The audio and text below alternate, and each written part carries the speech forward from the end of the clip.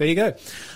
If you know the answer, you know the number to call, and if you'd like to have your say, then you know where to send your text message through to. That's right. All right, so I'm going to jump into text messages now. And I'm going to point at, as I jump into text messages, I'm going to point something out. Yeah, go ahead. You're going to say something? I was just going to say, I hope none of them make fun of me. Because I've really fragile. Okay, can somebody please send me a text message? Please send me a text message that makes fun of Lawson. I'm just joking. I'm just joking, but don't. No, anyways. All right. So I'm gonna point this out before I get started. Mm-hmm. In my rant, I did not mention vaccinations. That's right. I mentioned lockdowns, and I mentioned masks. I did not mention vaccinations.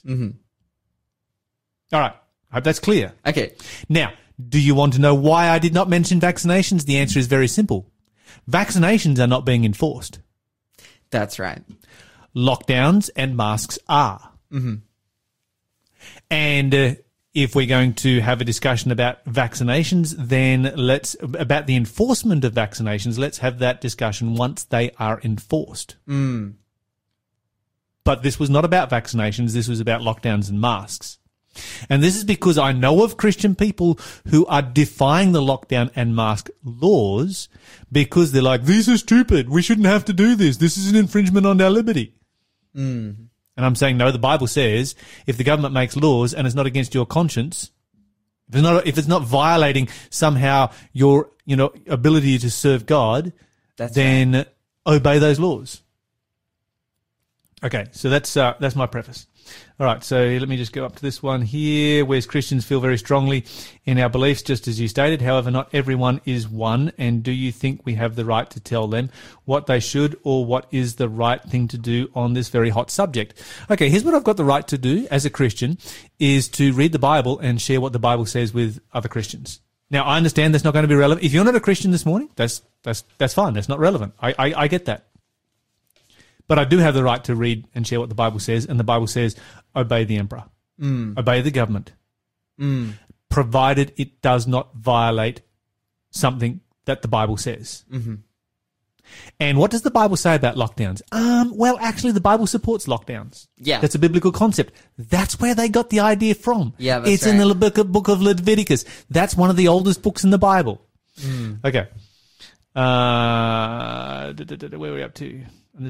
While I agree with much of what you said, not everyone believes what we believe. I'm talking to Christians. When I read the Bible, I'm talking to Christians. Excuse me. The millions of people who have marched worldwide against it have the right to civil disobedience if they believe that is what is the right thing to do. The world went to war to stop the evils being done.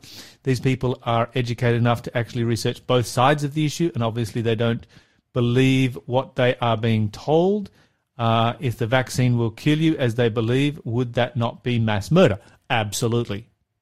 Once again, I wasn't talking about vaccines. I was talking about lockdowns and masks. Okay. So, when it comes to vaccines, well, that's a discussion, that does take another level because I understand that in that you are permanently changing your body. That's right. And so while, the Bible does not mention vaccines, there is no prohibition against vaccines.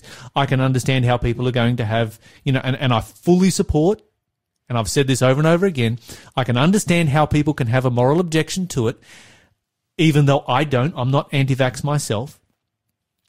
And when it comes to vaccinations, I'm very, very strongly and vehemently pro-choice. People should have the choice here. But we're not talking about that. We're talking about lockdowns and masks, and people breaking those rules. Like what happened to the Jews in World War II. This is one of the main issues that many are marching. Well, no, the marches that have been happening over this last weekend and several weekends before were all anti-lockdown marches. There wasn't, I didn't see any vaccine banners. I saw all anti-lockdown. Yeah. Freedom of speech. Freedom of speech and marching is constitutional. Actually, in Australia, it's not. Ooh. It's not. It's not. In America, it is. Absolutely. But in Australia, it's not. It's part of our culture, definitely, but it's not constitutional. I could go on for hours. We don't have the right to stop others using their freedoms while we have some left. We may not agree, but that's another story altogether. Okay, so there's that one. Let me see, what else have we got here? All right.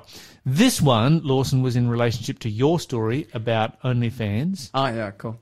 And this is Frecko. He says, Satan has never had it easier. He can come into anyone's home anytime, thanks to the Satan's net. Okay. So that's an interesting way to put it. The net, yes, Satan's net, the Satan's net. Yeah, that's a fact right there, and that's one of the challenges that we face in our world today, particularly when it comes to raising children. Because this might be something that we as adults have the victory over, or maybe we don't. But we've certainly got some issues with raising children. Okay, next one here. This one's from Clinton. What do we do about going out and taking the gospel to the ends of the earth? Is being locked down a violation of God's law? This is a very good point there, Clinton, and I'm glad you raised that. And this is one of the things that I've found is that, when lockdown first came through, I thought, wow, this is going to be a major restriction on my God-given call to share the gospel with other people. And as Christians, we have a requirement to share the gospel with other people. And if we're not involved in it, if we're not actively involved in that, then we are not living a Christian experience. It's that simple. And so when lockdown first started, that was a question that I asked. But what I found is that the ability to share Jesus and to share the gospel message during lockdown, for me, has increased dramatically. Wow. And one of the reasons that it has increased so dramatically is because it's so much easier to talk to people about the Bible and about Bible prophecy and about what is happening in our world right now. Easier than ever before. People are more open than they have ever been before. And on top of that, our means of communication are so much over and above anything that has ever happened before. I mean, we have so many different forms of digital communication.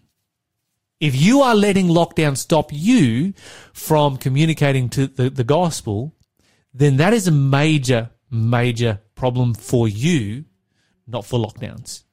I can sympathize with this text message, and I can understand where they're coming from, though, because for me, I work for a church on the university campus. This is our hub of ministry. Currently, no one is there. Or, you're either, if you live in the residency, you're all stuck in a building together. No one is traveling around the campus, not allowed to get onto the campus. And, that is a bit of an issue. But at the same time, we found means of being able to, send out online surveys, do, legal LGA exercise that has also included letterboxing as well. We've been able to distribute boxes of flyers to different people's houses, and they've been able to, go for a walk in their LGA and be able to drop them off into people's letterboxes. You can't do much else right now except for as far as exercise goes, for getting outside of your property goes. Yeah. So when you do your exercise, go for a walk and do some letterboxing, share some literature. And praise the Lord, we've had responses to that. But again, I can sympathize with his text messages because, yes, we're coming to a lot of roadblocks because of lockdown, but, God is still blessing nonetheless. Yes, absolutely. All right. And this is the other thing that I found with sharing the gospel is that it has given me opportunities to share the gospel and experiences in sharing the gospel and training in sharing the gospel that I would never have had otherwise, because the N.Digital would not exist. Wow. Except for lockdowns. And that thing, every time we do one of those series, we have 100,000 people watch those presentations. Would never have done that if it wasn't for lockdowns. And so I kind of thank God for, how lockdowns have increased my opportunity to share Jesus with others rather than decrease them. Yeah, we've got so many text messages here. We're going to continue this discussion because I think it's an important one as Christians that we need to have. You're listening to Faith FM, positively different radio. Okay, so I had a bit of a talk there about the Sabbath and worshipping on Sabbath and so forth, and restrictions of liberty of worshiping on Sabbath, which are not happening at this particular point. Praise God. But David wanted to text in and say, we worship on Sabbath to honour God. Are they going to try and arrest God for us obeying him? Interesting point right there. Had never thought about it like that before. Now, this one coming here through was, this one's from Braden. That was an interesting perspective from Lyle regarding following the laws of the land, and agree that we too often cover prideful disobedience with claiming it goes against the Bible when it really doesn't. Masks and lockdown laws don't go against the Bible, they go with the Bible. Yeah.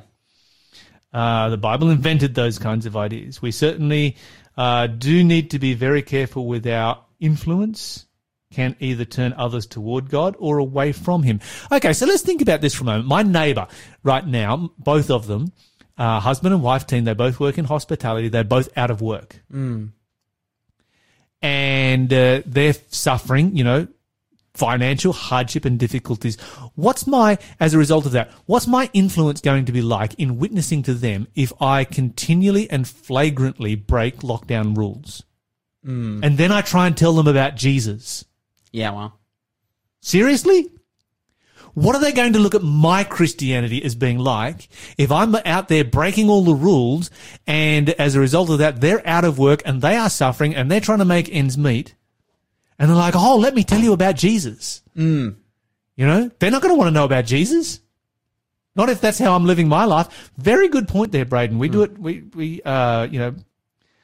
There's so many different applications of that, even outside of lockdown, though. Like, all just being an irresponsible person and da-da-da-da-da. But we definitely, have a real express example before us at the moment. Yes. Okay, what do you mean by enforced vaccination? The New South Wales government restrictions has advised workplaces that they are to implement rapid testing, or employees must be vaccinated to work if they are in a lockdown LGA and work outside of the LGA. My husband has been impacted by this. Yes, and I'm talking to a good friend of mine who is in one of the hottest of the hot spots in Sydney, and he has to be able to go to work. He has to be tested 3 times a week. It's not stopping him from going to work, but he's getting his brain tickled 3 times a week, which is not much fun. And so, these laws are there, and there are environments in which private companies and even government organisations and so forth are becoming pretty heavy on enforcing vaccinations. But it's a little bit like the vaccine passport that has been around for about 100 years and still is there, and which I have from when I've travelled overseas in the past. And the vaccine passport gave me I had full and complete liberty to travel to Brazil without a yellow fever vaccine. I just didn't have liberty to come home. Yeah, that's right. I had full and free liberty to stay in Australia, without a yellow fever vaccine. It's just if you're going to go to Brazil, if you're going to go to Ethiopia, you have to have a vaccine passport. Vaccine passports, people are like, oh, this is a new thing. It's not new. Get over it. It's existed for 100 years. Okay, can I just share really quickly? This is my problem. I would love a vaccine passport. I would love to leave my house. Like, I'm just going to be honest. Because You're too young, you can't get one. Oh, but this is the point. Is like, you only want one so you can go and get your motorbike license. This is literally. I know it sounds terrible. I don't want to seem like some kind of. Okay, all right. We need to get back to. We got a lot of stuff here. Just pick something. All right. So vaccines have not been enforced yet. It may mean that you have to choose a different line of work. May make life hard for you, but there's no enforcement of it at this point. And when there is, if there is, we will talk about it then. We've been insured by the federal government that it won't be. Then we've got another one here. Actually, the jab has been mandated for anyone who crosses the Queensland-New South Wales border. Any vaccine mandate is wrong on all accounts. And I have to catch up on the news. I'm not questioning that one. I have to catch up on the news on that one and look at it. And yes, I do believe in freedom of choice on this particular issue. That's a tough one. That's definitely a tough one, and something that I am opposed to, because it really is starting to go beyond freedom of choice right there. But I don't have a biblical mandate by which I can jump up and down and say, you can't be doing this. It's just something that I personally very much disagree with. All right, let me see here. Okay, so this person brings out the point. This is a very good point right here. These people are not necessarily anti-vax. They're against what is put in the vax. And I think that's a very valid point as well. And I think that's something where we all need to be educate ourselves on what is going in the vax, definitely. Because, there's some people who are anti-vax, there's some people who are vax hesitant, and then there are some people who are pro-vax. I get the fact that you've got three different categories right there. Then it goes on, while my own ministry has been affected as I can't go letterboxing as I have done all our surrounding areas, we still have our internet ministry going out worldwide. Praise God. Yeah. Yeah, you go for it. See, there it is right there. That's fantastic. In the history of the world, only the sick people are supposed to be put in isolation as per what the Bible teaches. Now the whole world is considered sick. Come on, please. Okay, the principle here is the principle of quarantine. And yes, that is what the Bible teaches.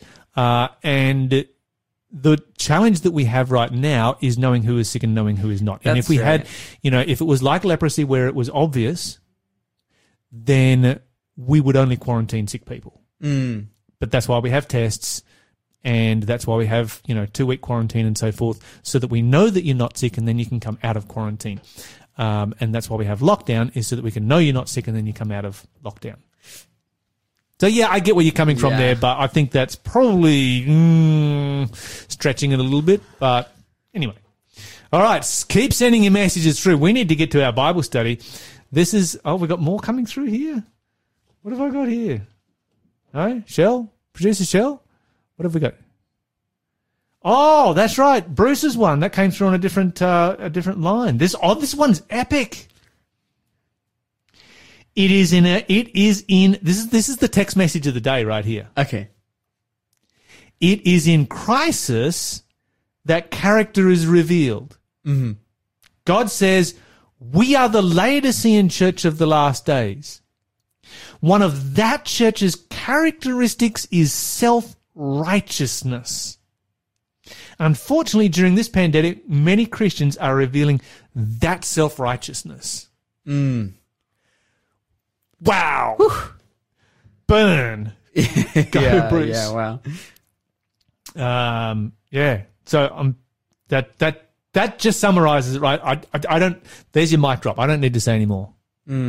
Self-righteousness, arrogance, where we can go and endanger another person's livelihood and persecute them financially just because we think that we are so righteous that we know everything there is to know about COVID and lockdowns and masks, etc. But it takes an even further step than that. I think, people, I know that there's even tension just within churches at the moment as to, people who agree with the lockdowns, people who disagree with the lockdowns, people who agree with the vaccination, people who disagree with the vaccination.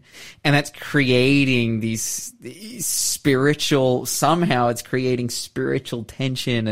and strife and division amongst people because of self-righteousness. Look at the fact that we are still talking about this this far into the Bible study, because this is a hot topic right here. It is. And, sorry, I butted in. No, but it goes even so much further, in a spiritual context, because, the place where Bruce is putting it is a spiritual context, and it's yes, it's affecting the world as a whole, including the secular order. But it's also affecting even within our churches and the differing opinions and a division that's being caused by no, this person's wrong, and it's this person's right, or the church is wrong, or the organization's right or wrong, or the government's right or wrong, and it's ultimately you're causing division, which is the very thing, particularly amongst the church, when we're talking about things that don't have deep theological basis.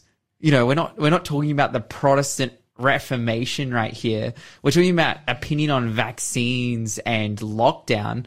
And then it's like people using that as a platform of self-righteousness to then divide the church. And I'm like, or whatever it may be, any different community. And it's really sad to see. I've just personally seen that happen. And I know that it's going on in other spheres. And that's what hurts, is when I see, because it's directly in violation of the charge that Paul gives us in 1 Corinthians, saying that sectarianism is sin, like that these divisions are wrong. And it just hurts to see, like, whoa, you're going to throw away the fellowship that Paul tells us not to forsake over an issue of vaccine and lockdown. Like, oh, man, come on. Okay, so this guy says, here, and this is interesting because I had a conversation about masks and lockdowns. And it's kind of everybody's taking it down the direction of vaccines. But anyway, I guess that was probably inevitable. That's fair enough. That's fair enough. Fair enough, dude. All right, so Sky says this. The jab is still in its testing phase and Christians are encouraged to look into our freedom of rights. I am waiting for my work to say no jab, no job. No one will take up indemnity to offer workers or the Australian public coverage if something goes wrong. Yeah. That was where that famous statement by Bolsonaro came out, where he said, nobody's going to try and fix it if I get turned into a crocodile. You're listening to the Breakfast Show podcast on Faith FM. Positively different. Okay, so here's an interesting thought. One of the text messages that came through pointed out that the Bible teaches that sick people are placed in quarantine, not healthy. I'm going to point out that the Bible speaks about both kinds of quarantine. Oh, so the Bible definitely speaks about placing healthy people in quarantine. And I'll give you an example of it. You'll find it in Leviticus chapter 12, verse 1 to 5, 1 to 5. And basically it works like this. When a woman gave birth to a child, if it was a male child, she would be in quarantine for a period of 33 days. If it was a female child, she would be in quarantine for 66 days. And this is the healthy mother and the healthy child. Now, you think about it for a moment and you say, wait a minute, why did the Bible do that, back in the day? Okay, so they were living in third world conditions. This was not, a hugely hygienic environment that they had. And what's the first thing that happens when a new baby is born? Well, everybody comes in to the mother and the child. Everybody picks up the baby and coos over the baby and breathes in its face and touches the baby. And the child mortality rate in third world countries is as much as 80%. And a lot of that is because of the amount of disease that is transferred to newborn babies when the family gathers around. And so the mother and the baby are placed in isolation for these periods of time. Now, people would say, why 33 days? Why 66 days? Well, the reason is because when a newborn baby is born, it doesn't actually have an immune system. It relies off colostrum. It relies off immunity that it gets through the breast milk. And it takes a while for its own immune system to kick in. With boys, about 30 days, and with girls, about 60 days. And so basically what God did was he threw mother and child into quarantine until the baby actually had an immune system of its own. wow. A remarkable system. And so there you've got quarantine of the healthy. Wow. Hey, there you go. Biblical principle right there. Okay, let's get to our Bible study. I think we have come to the end of our messages this morning. We love it when you guys engage. If you've got more coming through? I just want my Bible back. Oh, you want your Bible back? I stole Lawson's Bible. That's right. I was reading it from the KJV and the NLT, making a quick comparison between the two, making sure the NLT was on track. Got to keep that thing under close inspection. It passed this time round, so we're happy with that. We're all good. Let's go to our Bible study, and we're going to Genesis chapter 1, and there's a bit of a... Genesis chapter 1 is one of those books of the Bible that you almost kind of feel like it was written by a Hillsong musician. Why is that? Because it has this repetitive line in it all the way through. Oh, yeah. And it was good. And it was good. And it was good. And it was good. This sounds like Hillsong, right? And it was good. Let's sing it again. And it was good. Or any modern well, actually, there's a bunch of hymns that are pretty repetitive as well. Dude, I was about to just say that, like 100%, dude. I'm just giving these guys a hard time this morning. It's all good. Okay, Genesis chapter 1. You work your way down through it. You've got the creation of the world. All the way through, the Bible is saying, it's good, it's good, it's good, it's good, it's good. And then you come down to, let's read verse 26 and 27. 26 and 27. Then God said, let us make human beings in our image to be like us. They will reign over the fish of the sea, over the birds of the sky, the livestock, all the wild animals on the earth, the small animals that scurry along the ground. So God created human beings in his own image. In the image of God, he created them, male and female, he created them. All right. And now go down to verse 31. In verse 31, the Bible says, then God looked over all he had made, and he saw that it was very good. Okay, let's stop there right for a moment. When God finishes and he's made human beings, it is very good. So it's not just good, it is now very good. All right, so there's a couple of points that we need to bring out here. First of all, we need to make a bit of a list, because when it comes to the creation of humanity, the description is very, very different. Maybe we should compare it. Let's go back to animals, because they're the closest thing to us as humans. Sure. Verse 24, how did God create the animals? In verse 24, it says, then God said, let the produce of every sort of animal, each producing offspring of the same kind, livestock, small animals that scurry along the ground, and wild animals. And that happened. God made all sorts of wild animals, livestock, and small animals, and each able to produce offspring of the same kind. And God saw that it was good. Okay, so how did he do that? He just said it. He just said it. Let there be. That's how God does it. Let there be. What's different when you go to verse 26? When you go to verse 26, it says, let us make human beings in our own image to be like us. Did he do anything like this previous to this point? No. No. So human beings are made in the image of God. Then go to verse 29. What does God do here in verse 29 that he hasn't done with any of his other creation? He says, look, I have given you every seed-bearing plant throughout the earth and all the fruit of the trees for you for fruit. So he prescribes them food. Yes, there's something else there as well. Because he hasn't prescribed anybody else food. They're just they come into existence, they start eating grass. Yep, okay, you're a cow, keep going. You G. yeah, all good. So he says, look around, all I've given you. He has a conversation. Did he have a conversation with the animals when he made the animals? No. Let there be cows. There was cows. They're eating grass, right? He doesn't stop and have a conversation with the cow. He creates humans in his own image. Then he has a conversation with those humans. And then he says, I've made all this great stuff for you. Look, there is grains, there is fruits, there is nuts, there is all these things. He points it out for them. Go and enjoy it. And then he says, that's very, very good. Okay, let's go down to chapter 2 and verse 7. Chapter 2 and verse 7, the Bible says, and then God formed man out of the ground from the dust of the ground. He breathed the breath of life into the man's nostrils, and man became a living person.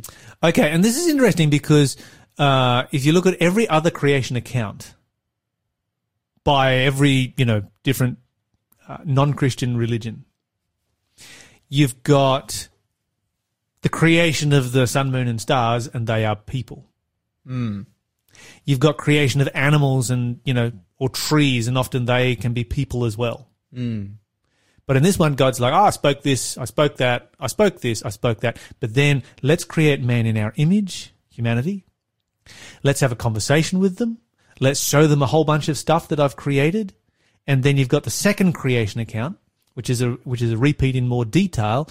And this time God gets his hands dirty and he gets down in the mud. And he forms man, hasn't done this before, and then he performs an operation on the man, and from that operation he takes out a rib and creates a woman. All the way through here we have a very, very different perspective of humanity. And God is revealing to us that we are not like the rest of creation. That's right. We are made in his image.